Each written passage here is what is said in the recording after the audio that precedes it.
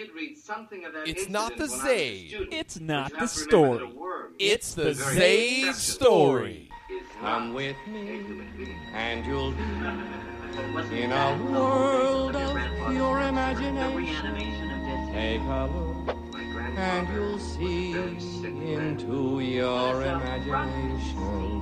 Aren't you the least bit curious about it? We'll Doesn't it bring begin back to life what was once with dead a spin, and to be reanimated? traveling Talking about in the world of my Some creation. illusion What we'll mind. see Dead will is dead. defy Look at what has been done with hearts and kidneys. Hearts explanation. and kidneys are tinker toys. I'm talking about the central nervous Welcome system. back to the Zayd Story. I am a scientist, My name is not a Kevin Zayd, philosopher. and today You have more chance of reanimating we are its taking a scalpel break than you have from of our mending a broken scheduled nervous review system. of Sausage But what about your Party, so grandfather's work, sir? apologies to My the listenership. grandfather's work was We won't make it doo-doo. to Sausage Party this week. We will get there I am next not week. interested in But death. we didn't The get only there thing this that week concerns me because is the preservation Gene of Wilder life. sadly passed away on Sunday. This would be last Sunday from when you are hearing this. And Class Gene Wilder takes a is part in one of my all-time dismissed. favorite comedies. In fact, it might have been the only comedy to top my top 25 films of all time. And that film is Blazing Saddles. Now, you know his voice. You've heard him on voicemails. He was a guest host for Inside Out. I'd like to welcome my co-host for the evening, Mr. Kenny P. That's me, Kenny P. I'm back. How you doing, Kenny? You know, I'm doing pretty well. Good. I can't say that this is my favorite of Gene Wilder's films. If I was just going to choose one, his iconic role for me, it wouldn't have been this one. This was the first Mel Brooks movie I've ever seen. So it was interesting. It was an interesting experience for sure. Well, now, Kenny, I'm really excited to talk to you about Blazing Saddles because I know you are not a fan of comedies in general. That is true. And so I'm anxious. I'm nervous on how you're going to rate this for a couple reasons. One, it's old, and I don't know your take on older, more classical films. Yeah, I mean, just in general, I think for most films, if you don't have nostalgia associated with it, you'll almost always find it a bit dated. Sure. Even, like, so movies that I grew up watching in the 90s, I can go back and watch those and love those. But other movies from the same time period that I didn't watch when I was that age, going back and watching those, they seem really dated. Even though I know the ones I love are also just as dated. Right. I just don't have the nostalgia associated with it. That's fair. That's a good point. Neither of us were alive when this film came out. I don't have a date. Do you have a date? I think it was 74. Okay, I was going to say 76, but somewhere in there. Yeah. It was the 70s. 70s. A lot more recreational marijuana. Well, actually, maybe not now. Man, maybe not. That's a question. But yeah, so I'm really interested to talk about Blazing Saddles. And I'm excited. I was unaware that this was your first Mel Brooks. Yeah, I have some...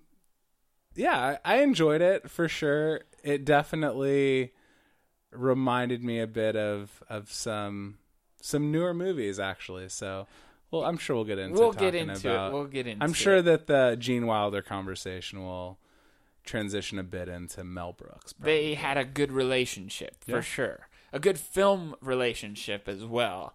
He tweeted about Gene Wilder passing. I know they were good friends in real life as opposed to a working relationship as well. But yeah, they had a good partnership. A couple of my favorites would be the producers. So these are Gene Wilder and Mel Brooks. Gene Wilder, Mel Brooks. comedies. Gene Wilder, Mel Brooks pairing. Okay. The Producers, and then he did that Young Frankenstein, and this one I thought there was one more.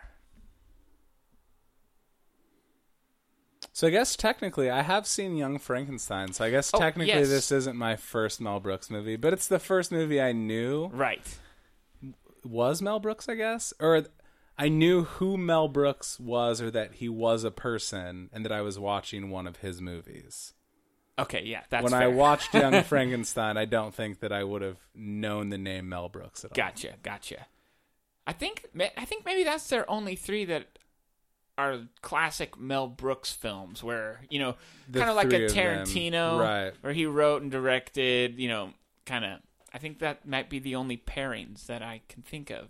Now, correct me if I'm wrong here, but when you dressed up in your toga for the 80s party, that was Yes. in reference to a Mel Brooks movie, right? Yes, it was. Okay. It was History of the World Part 1. Which there is no part 2, correct?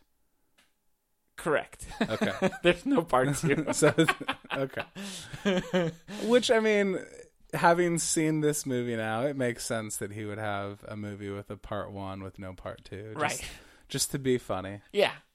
I think we'll get in. I think we should probably just get into it. Do you want to take us into the rundown? Yeah, let's jump into the run.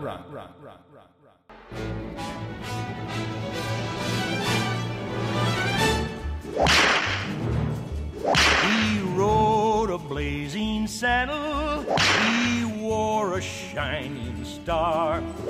His job to offer battle to bad men near and far. He conquered fear and he conquered hate.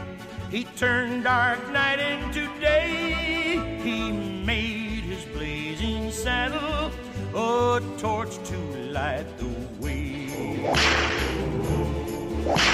When outlaws ruled the West and fear filled the land, a cry went up for a man with guts to take the West in hand. They needed a man who was brave and true, with justice for all as his aim.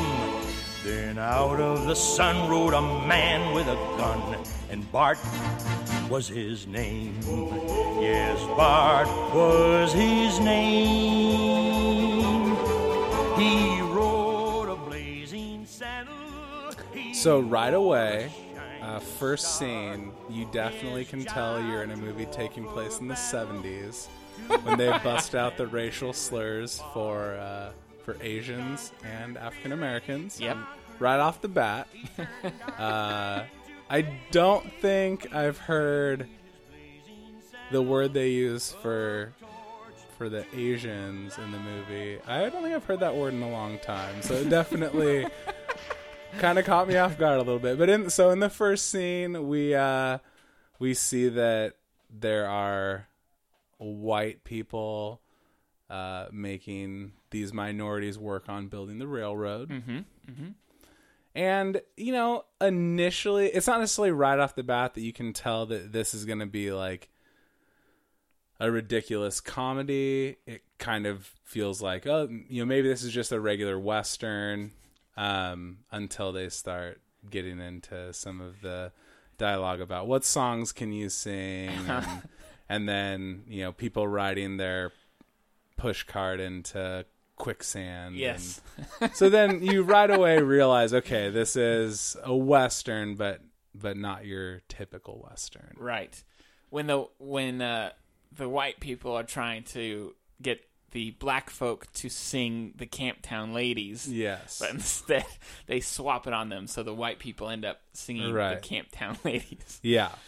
It was pretty funny. Yeah, and then they go right into the quicksand, which is clearly water with like oatmeal in it. Yeah, yeah. And it's now the song, the opening song. Right. Did you notice any of the lyrics in the song? So I couldn't repeat any of them now. Right, sure. But I definitely, one of the notes that I made right away actually was that I liked the music. I thought it was a good touch. Like, I liked that it was your traditional Western sounding music, but then that they were having like a narrated song basically. Right. So I did like that. I listened to, on the disc we watched, there's a commentary, or Okay. not a commentary, an interview Okay. with Mel Brooks. It goes for about an hour afterwards. Wow. Okay. And he said that he's talking about the song, and he told the guy who was singing it, because Mel Brooks wrote it. And The song, yeah. Okay. And he told the guy who was singing it nothing. And so the guy who was singing it thought it was a serious Western. And I guess my understanding is he died before the movie came out.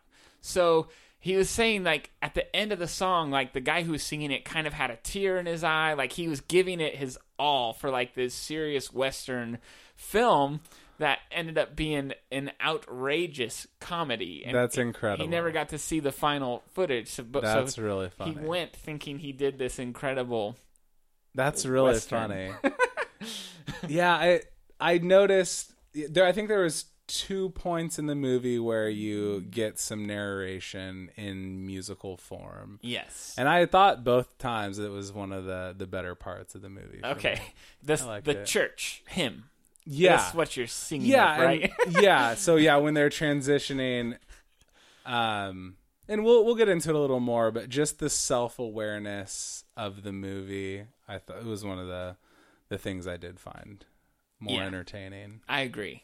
But yeah, so there's a big cast of characters. There's town folks. There's the outlaws. There's the governor who has to give this town folk a new sheriff.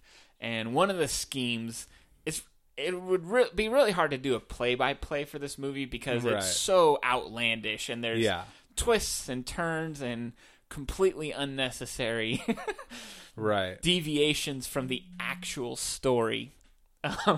But he ends up giving this town a sheriff, and it's the first black sheriff. And so that already is unheard of to these town folk, and he rides into town to be their new sheriff. And the story really is about his name's Bart, learning to be the sheriff of these town folks, stepping up to do his job. Yeah. It's about the town folk learning to accept his protection, and right smack dab in the middle, we get to meet the Waco Kid, played by Gene Wilder. Yeah. exactly. He's the right-hand man Yep. to the new sheriff. Starts out as a prisoner, ends up as a deputy. Yeah, that was one of the things that was so weird about this movie. Was like, I think he was in a jail cell when we first meet him, and then all of a sudden, like, no, he's just out now. Like, why was he in prison? Oh man, are we awake? Are we black? Yeah. Yeah. And yeah, so from there, the base storyline is your typical Western. Right. Town folk need protecting. Yeah. Outlaws need shooting. Absolutely. I think that's enough for me as far as a rundown. Do you want to add anything? I don't think so. That's the gist of the movie. I don't think that you could run down the tone of the film. No, I don't think so. Well, that was the rundown. There was a peaceful town called Rockbridge, where people lived in harmony. They never had no kind of trouble.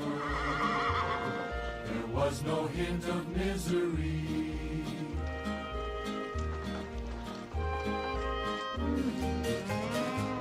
The town saloon was always lively, but never nasty or obscene. Behind the bar stood Anal Johnson. He always kept things nice and clean. And all at once the trouble started. A pack of murderers and thieves. Like swarms of locusts they descended. Their aim to make the town complete.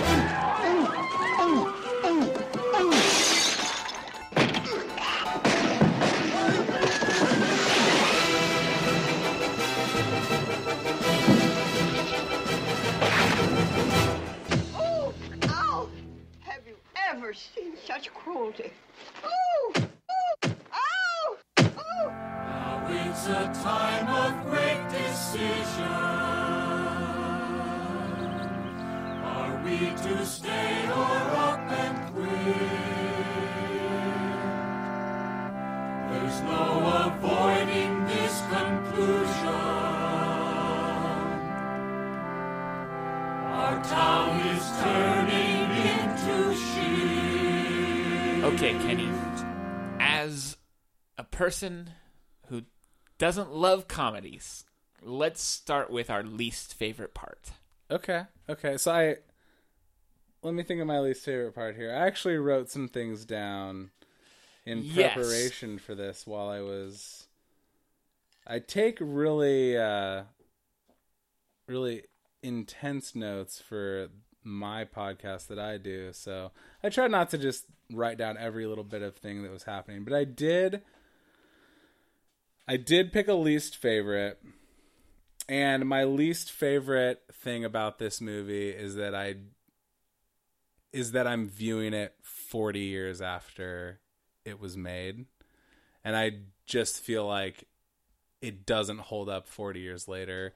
Not that it's a bad movie, not that I just don't have the context. I don't have, like, my guess is that at the time when this movie was made, it was probably the first of its kind. Yeah, maybe. In a lot of ways, in the sense of like a spoof on a Western. Right. There probably weren't a lot of directors in the 70s making spoof films that were getting released into theaters with well-known actors. Yeah. Yeah, that's probably true. It looks old. I mean, right off the bat, it does look old, but one of the things I really appreciated about it was that, like, it was practical. Like, it was a practical set. Mm-hmm. Like, you could tell right away, yeah, this is 40 years old. None of this is computer generated, where nowadays, even with a Western, it's like... Right. Is it cheaper rather than sending a big film crew out to the desert to film this scene? Is it cheaper just to computer generate it? Right. Put it on a green screen. Right. And so, I mean, there are things about it that I like about the fact that it's 40 years old. Right. Yeah. But overall, I just felt like I don't think that I enjoyed the movie as much as I should have, based on the fact that I'm watching it 40 years later. Right. And I've seen movies that honestly are probably inspired by Mel Brooks films. Sure. That, like, now it just kind of seems like, Watching this film, to me, in regards to kind of what you were saying, like, it was surprising to me of how, like, the cutaway humor of, like, Family Guy is clearly derivated from a movie like this.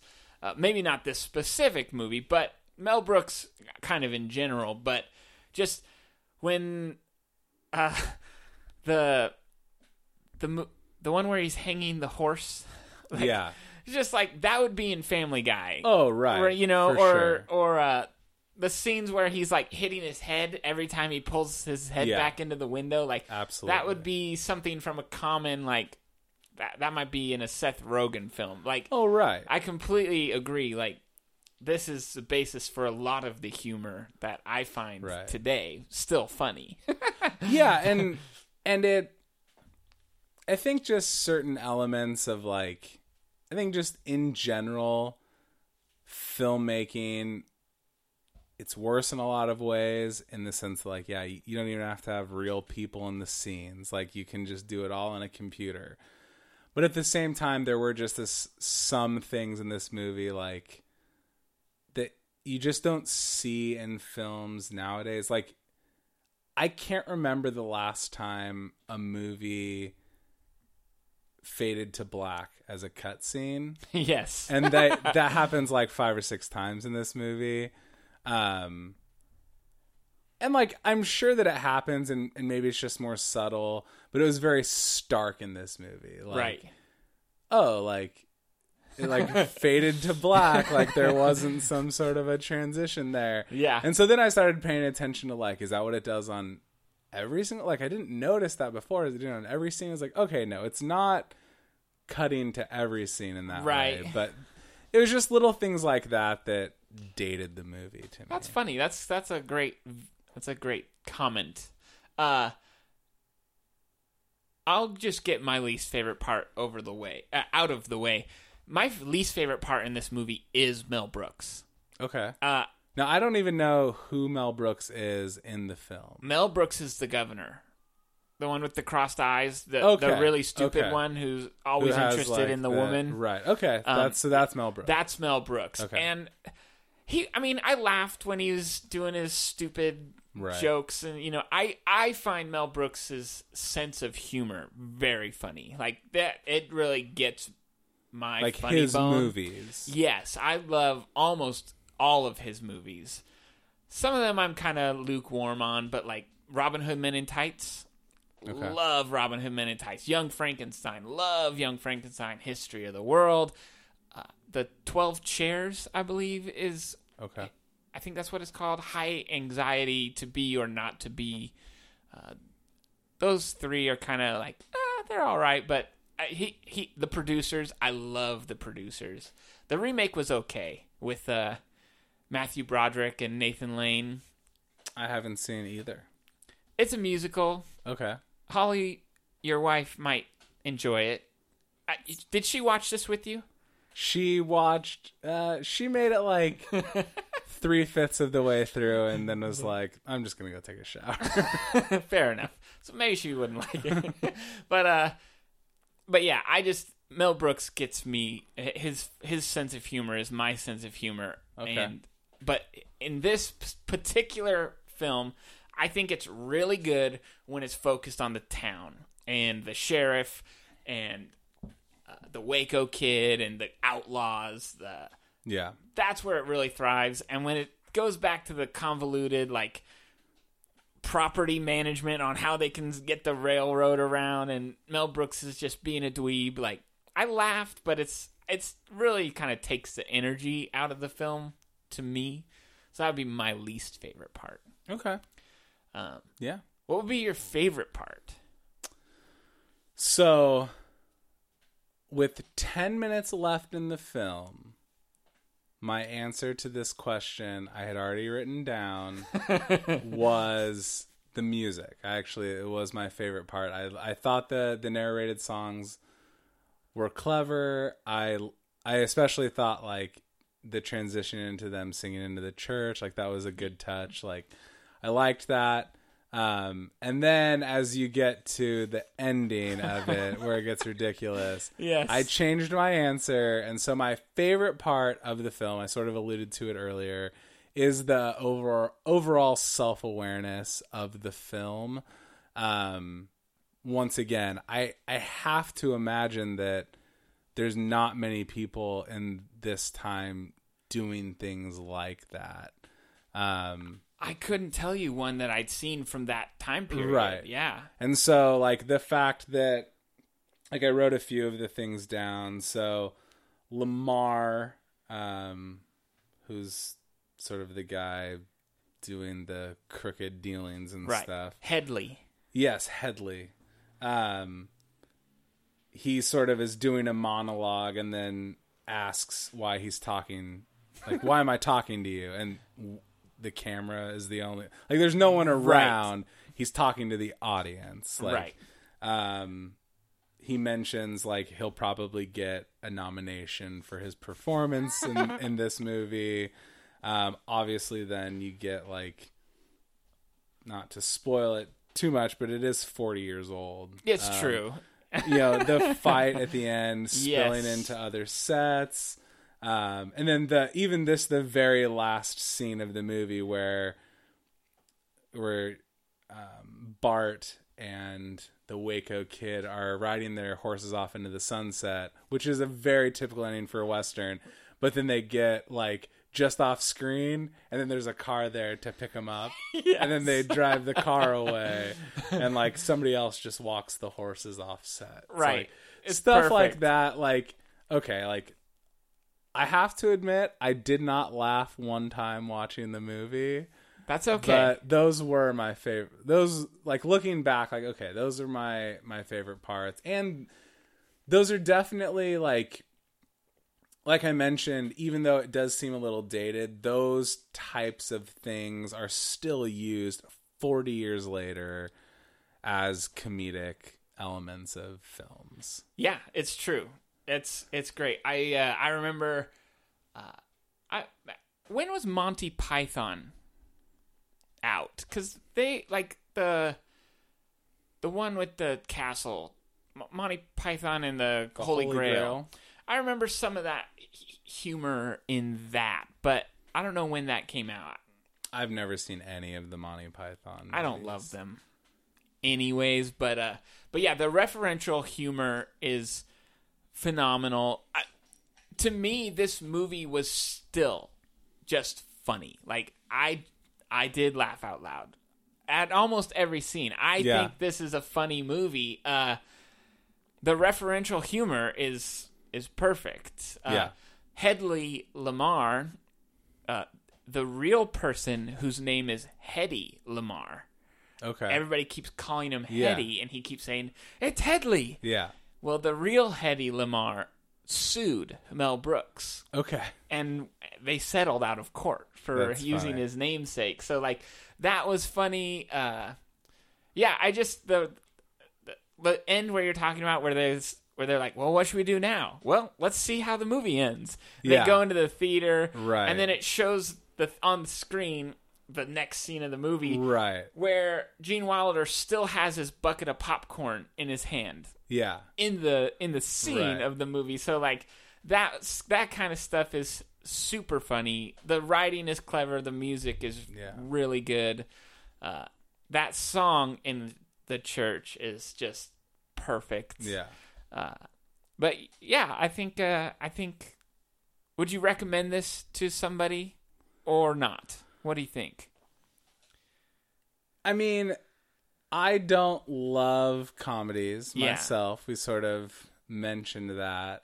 If you're somebody who, I would say, like some of the things you've mentioned, if you like South Park, or I'm sorry, you said Family Guy. Right, yeah. So like if you like Family Guy, I would say somebody that honestly has a very similar sense of humor is Seth MacFarlane. Yeah, agreed. Like he probably, things like Ted or A Million Ways to Die in the West. I haven't even seen it, but I have to imagine that It's very similar. it's similar to this film. Right.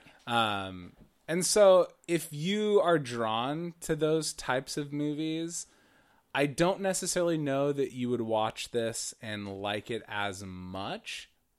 Once again, just because I think some of it has to do with nostalgia and when you see things. But I think that you would at least appreciate it and realize, like, wow, this guy was doing some of these things that I find really funny now. He was doing this 40 years ago. Now, If you're someone like my wife, who, like, she likes movies a lot, but she doesn't like any, like, she doesn't like Seth MacFarlane, anything. Right.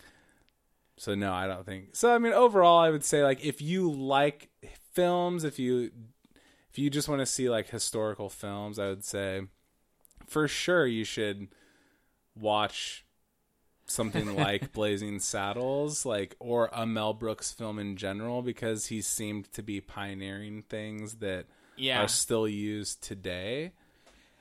Or if you're somebody who really likes comedies, if you laugh easily or more easily than myself, then I think you'd enjoy this movie. You know what I was thinking about is Mel Brooks is the master of spoof. Yeah.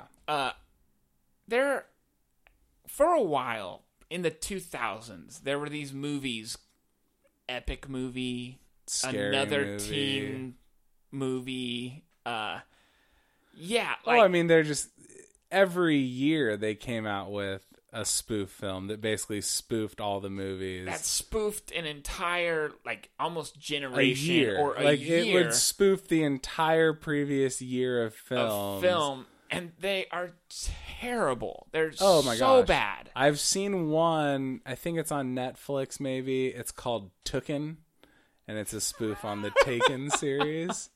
Yes. I think you're right. I haven't seen it. I I've gave up never on them a watched long it. time ago. I've never seen any of those movies, but And it's too bad because a good spoof like this yeah. is original. It's not for just sure. a copycat of something else. Well, yeah, and I think that if you do a spoof well, it's not just like... I think you have to like what you're spoofing to spoof it well. That's a Like, great point. I think Mel Brooks probably actually likes Westerns.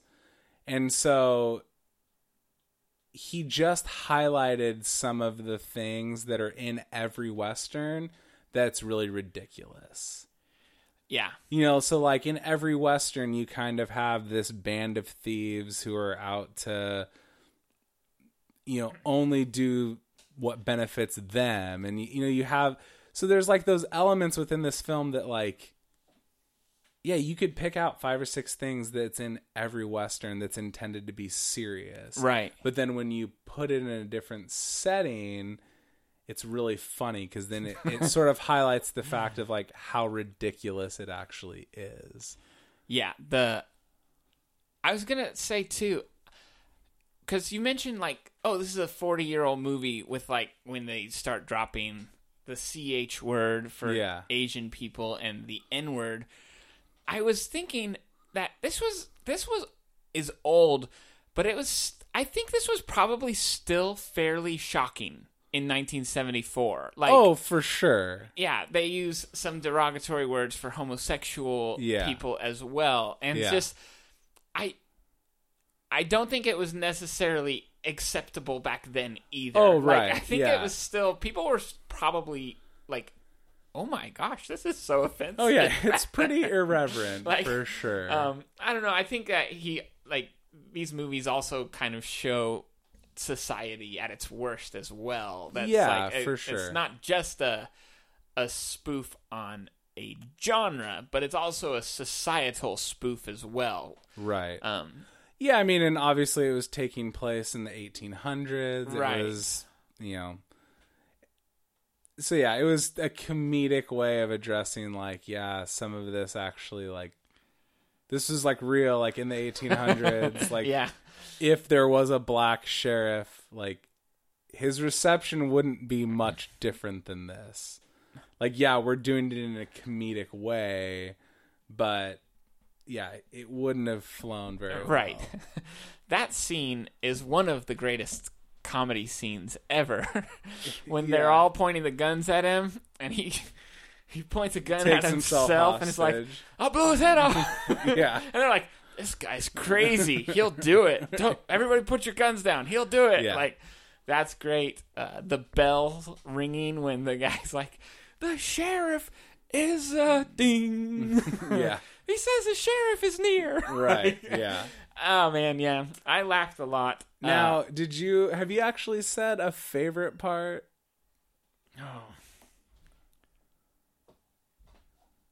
Maybe not. Maybe I just was talking. I think you just got really excited and you didn't specify something as your favorite. I think this movie is a perfect example of genius writing. Like the writing for this film is impeccable. We will rate Sausage Party next week. Okay. And let's just say one of them is impeccable in a good way, and one of them is impeccable in a different way. Okay. And we'll hear about that next week. Might not be good. a foreshadow. Okay. But I think it's smart. I think it plays well to today's. I would consider this movie timeless.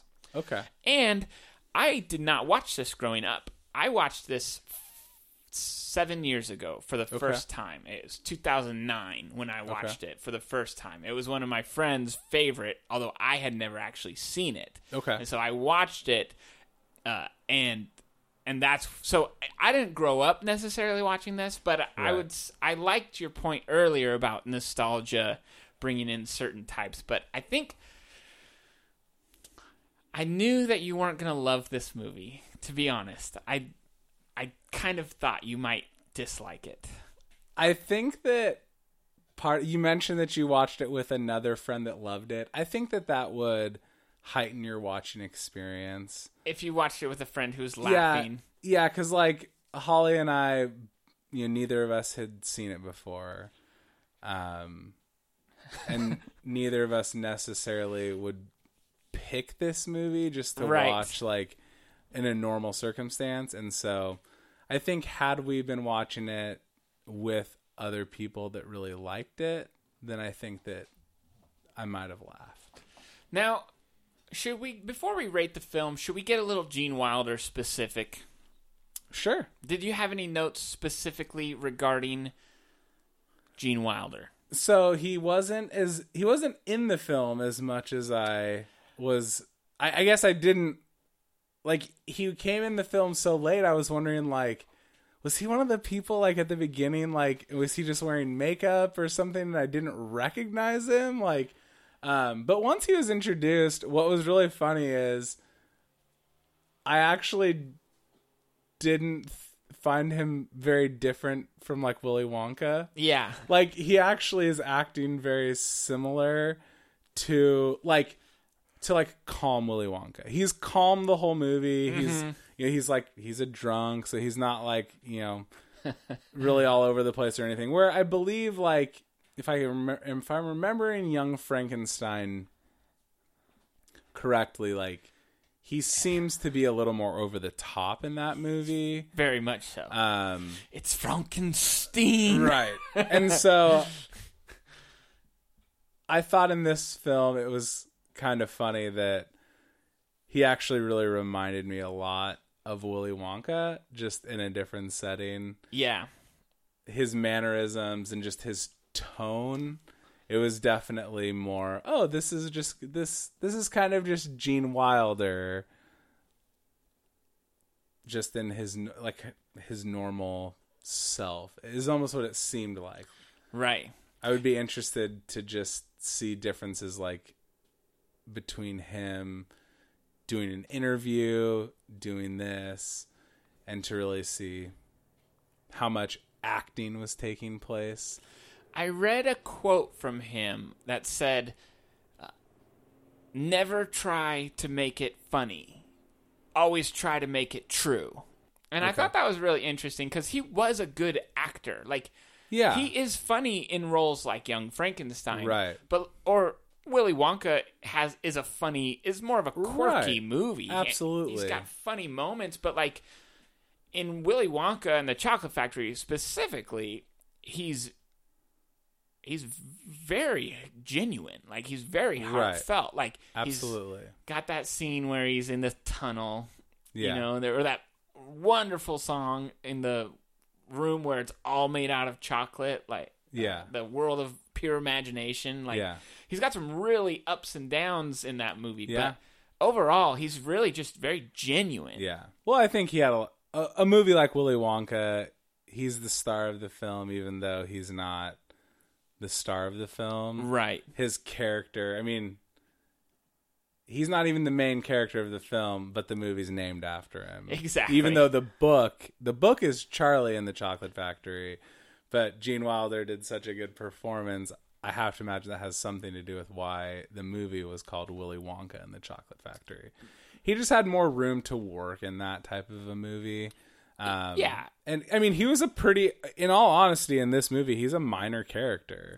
Yeah, it's true. As we were watching it, I kind of forgot how little he is actually in the film. He ends up teaming up with the sheriff, and they have some quote-unquote adventures or whatnot together. But yeah, I think maybe that's why that's my least favorite part, is so much of the government scheming part that's like, It's a you lot of missed build that, up. but- I think once Gene Wilder was introduced in the movie, he was a part of everything that was happening from then on. Right. And he was definitely one of the better parts of the movies, or the movie at least got better once he was introduced. Yeah.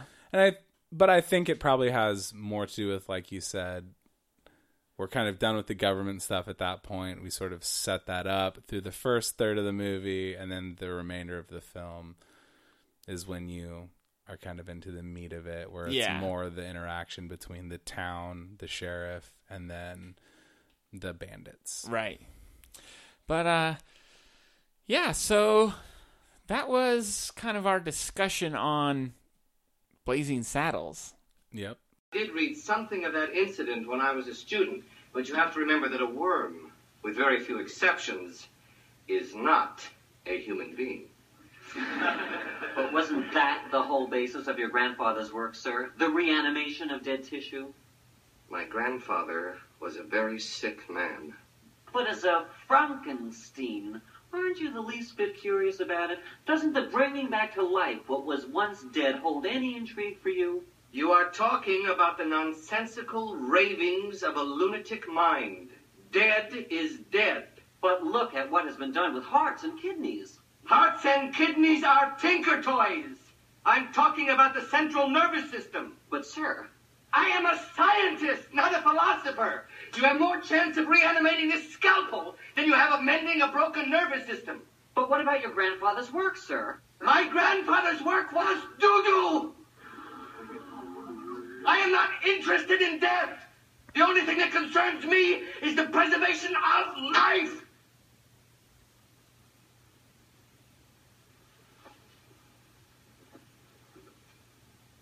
Class is dismissed. You know what that sound is. It's time to rate. I almost said Willy Wonka. It's time to rate Blazing Saddles. Kenny, Okay. I'm going to let you take it away. Okay. So, I don't like comedies much in general. I previously on the Inside Out episode, I rated it against other animated films. I believe I ended up at a 5. I believe so, yes. I don't necessarily know that rating it against other comedic films would do much, just because I don't like any comedies in general. There's not like, I have these 5 comedies that are, up there. And right. But I actually think that our conversation has raised it a point for me. I'm so glad. I'll put it.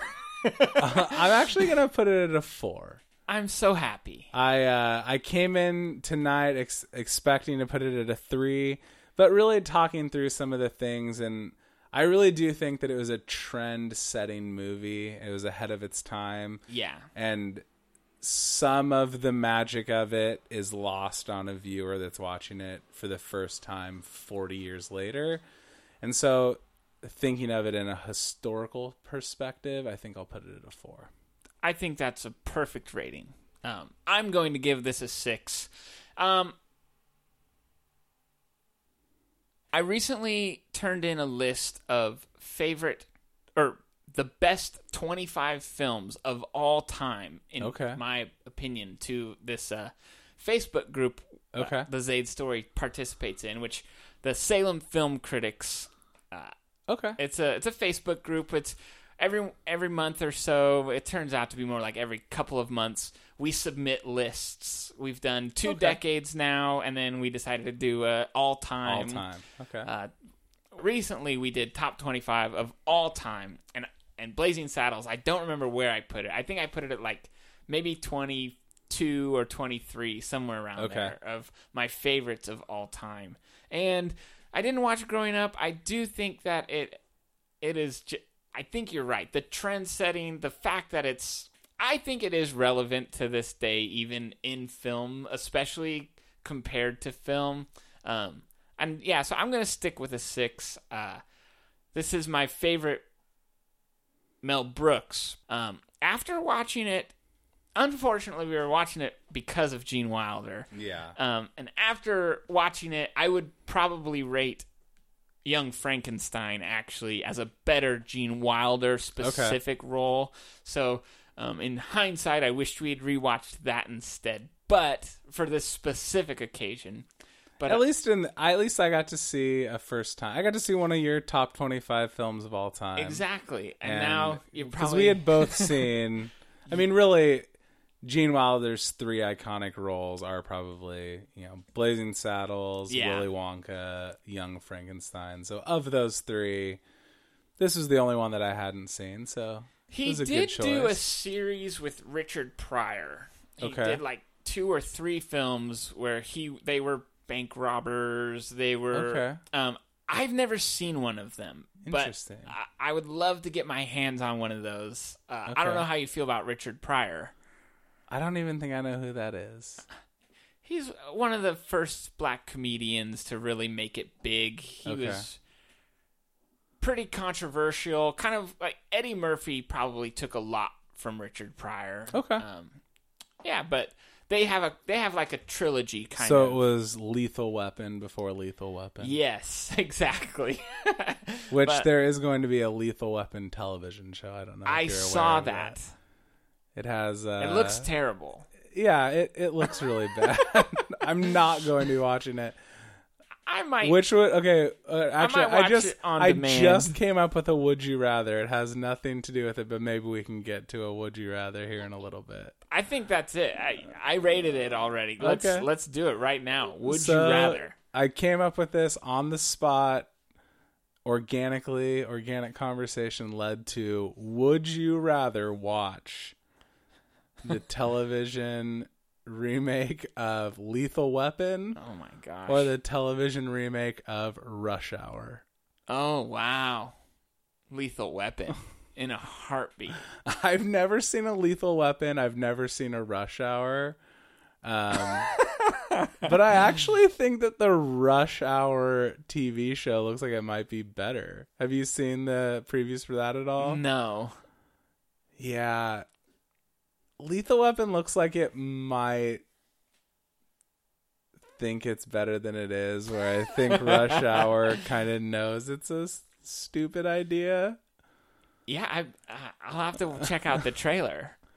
But anyway, they're very similar premises about a decade apart. Yep. And but now they're both coming to television at the same time. Man. You never seen Lethal Weapon? Not a one. They're all good. And by all good, I mean 3 of them are not good, but fun to watch. But you should watch them. But the first one is pretty decent. Now, if you like 80s action. It's Mel Gibson and Danny Glover? Correct. Okay. If you like 80s action, the first one isn't even like a real comedy. They get more comedic. Yeah. The punchlines get shorter and shorter and more frequent as the series progresses. The most that I know about any of the Lethal Weapons is that Danny Glover's catchphrase, I believe, that I've learned from How I Met Your Mother is, "I'm too old for this shit." You got it. That's the catchphrase. So that's the only thing I know about Lethal Weapon. I'm torn on whether I should let you borrow it on the way out, because part of me maybe should just keep perpetually recommending it to you without ever actually hoping you see it. I'll only commit to watching it if you need another fill-in for an episode of the Zayd story. But don't you think you want to review one movie on the Zayd story that is actually in your wheelhouse? That's not a comedy or a kid's movie? Yeah.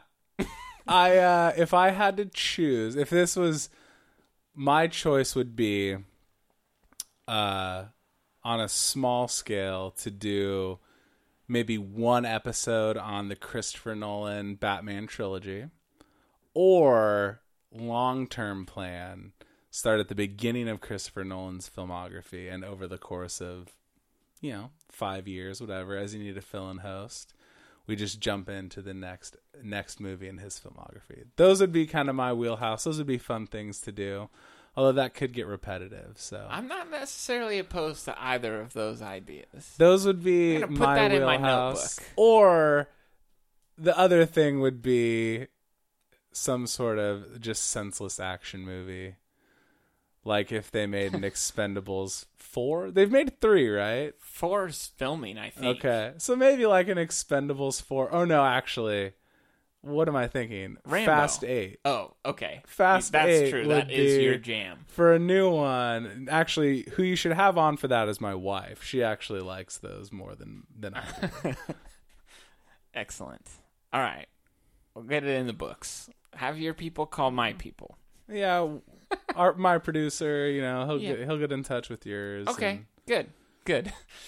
Speaking of your producer, Kenny, you are I was going to tell the listeners. Kenny P here is the co-host of 30 Rockers, which is a 30 Rock podcast. Yes. You've been going. You released one in the beginning of August or in July. Mid-July we sort of just released like an introductory episode, and kind then of explaining August. I think August 1st just happened to be a Monday, so we started on that rhythm of every Monday you get a new episode, and it actually ends up being more like 10 p.m. on Sunday. Right? But, yeah. But when you wake up Monday morning, you get an episode of 30 Rockers. You're up to 6. Do you got one coming out this coming Monday? Yep. Yeah. Labor Day? You're not taking Labor Day off? Nope. No vacations. We're actually considering.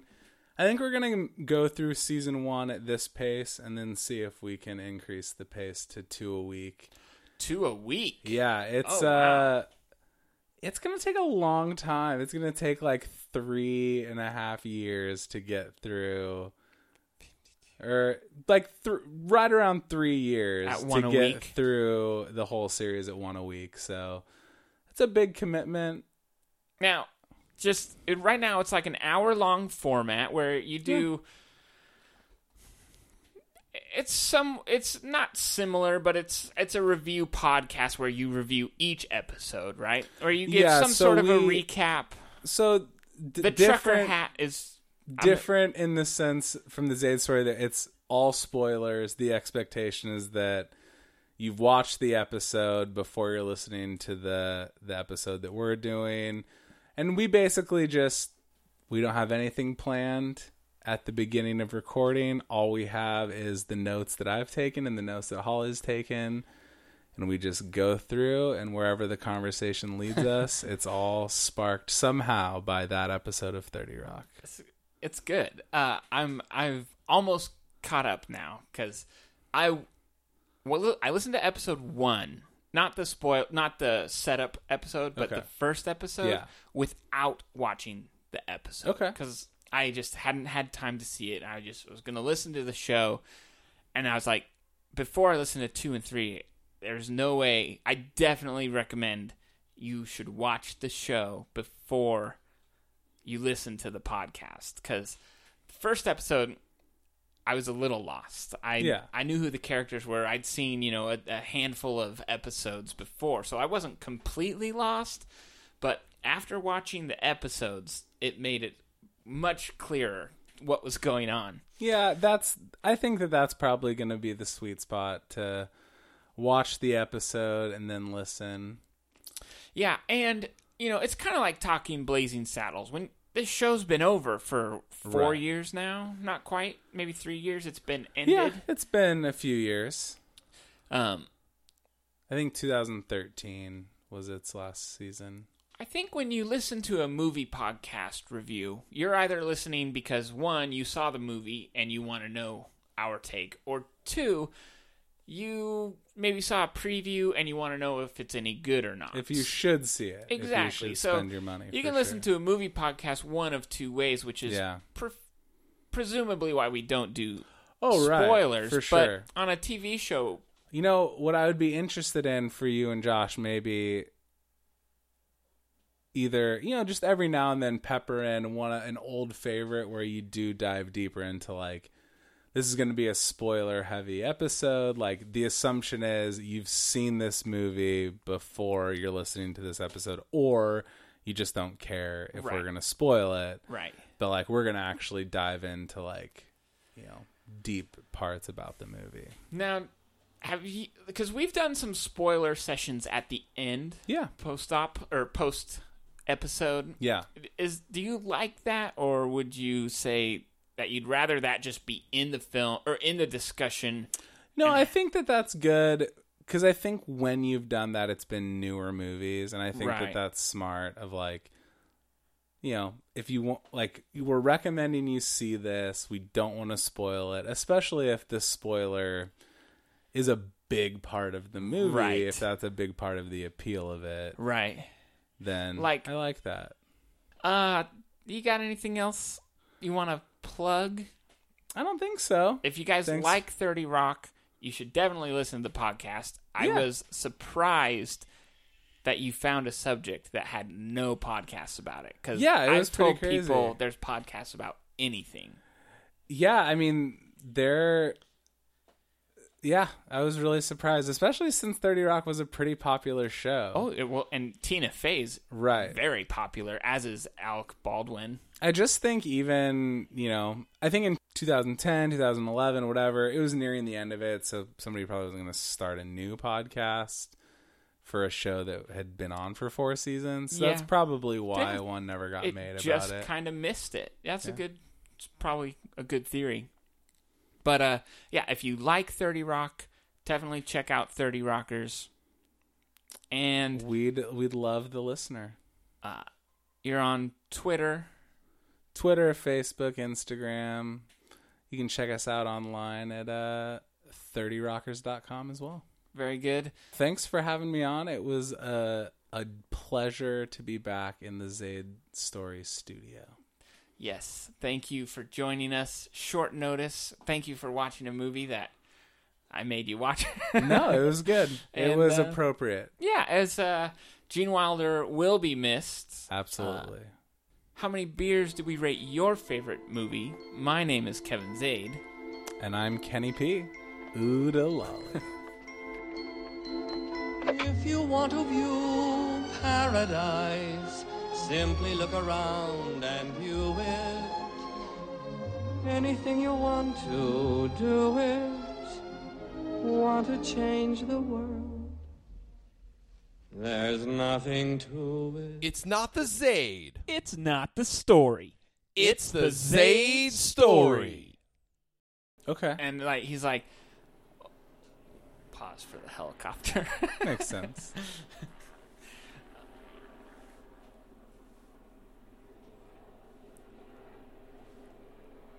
That's pretty close. I wonder what the helicopter's doing. It's late too. It must be the person that came in probably wasn't your wife. It was probably an axe murderer, and that's what the helicopter's looking for. Oh, I like that theory.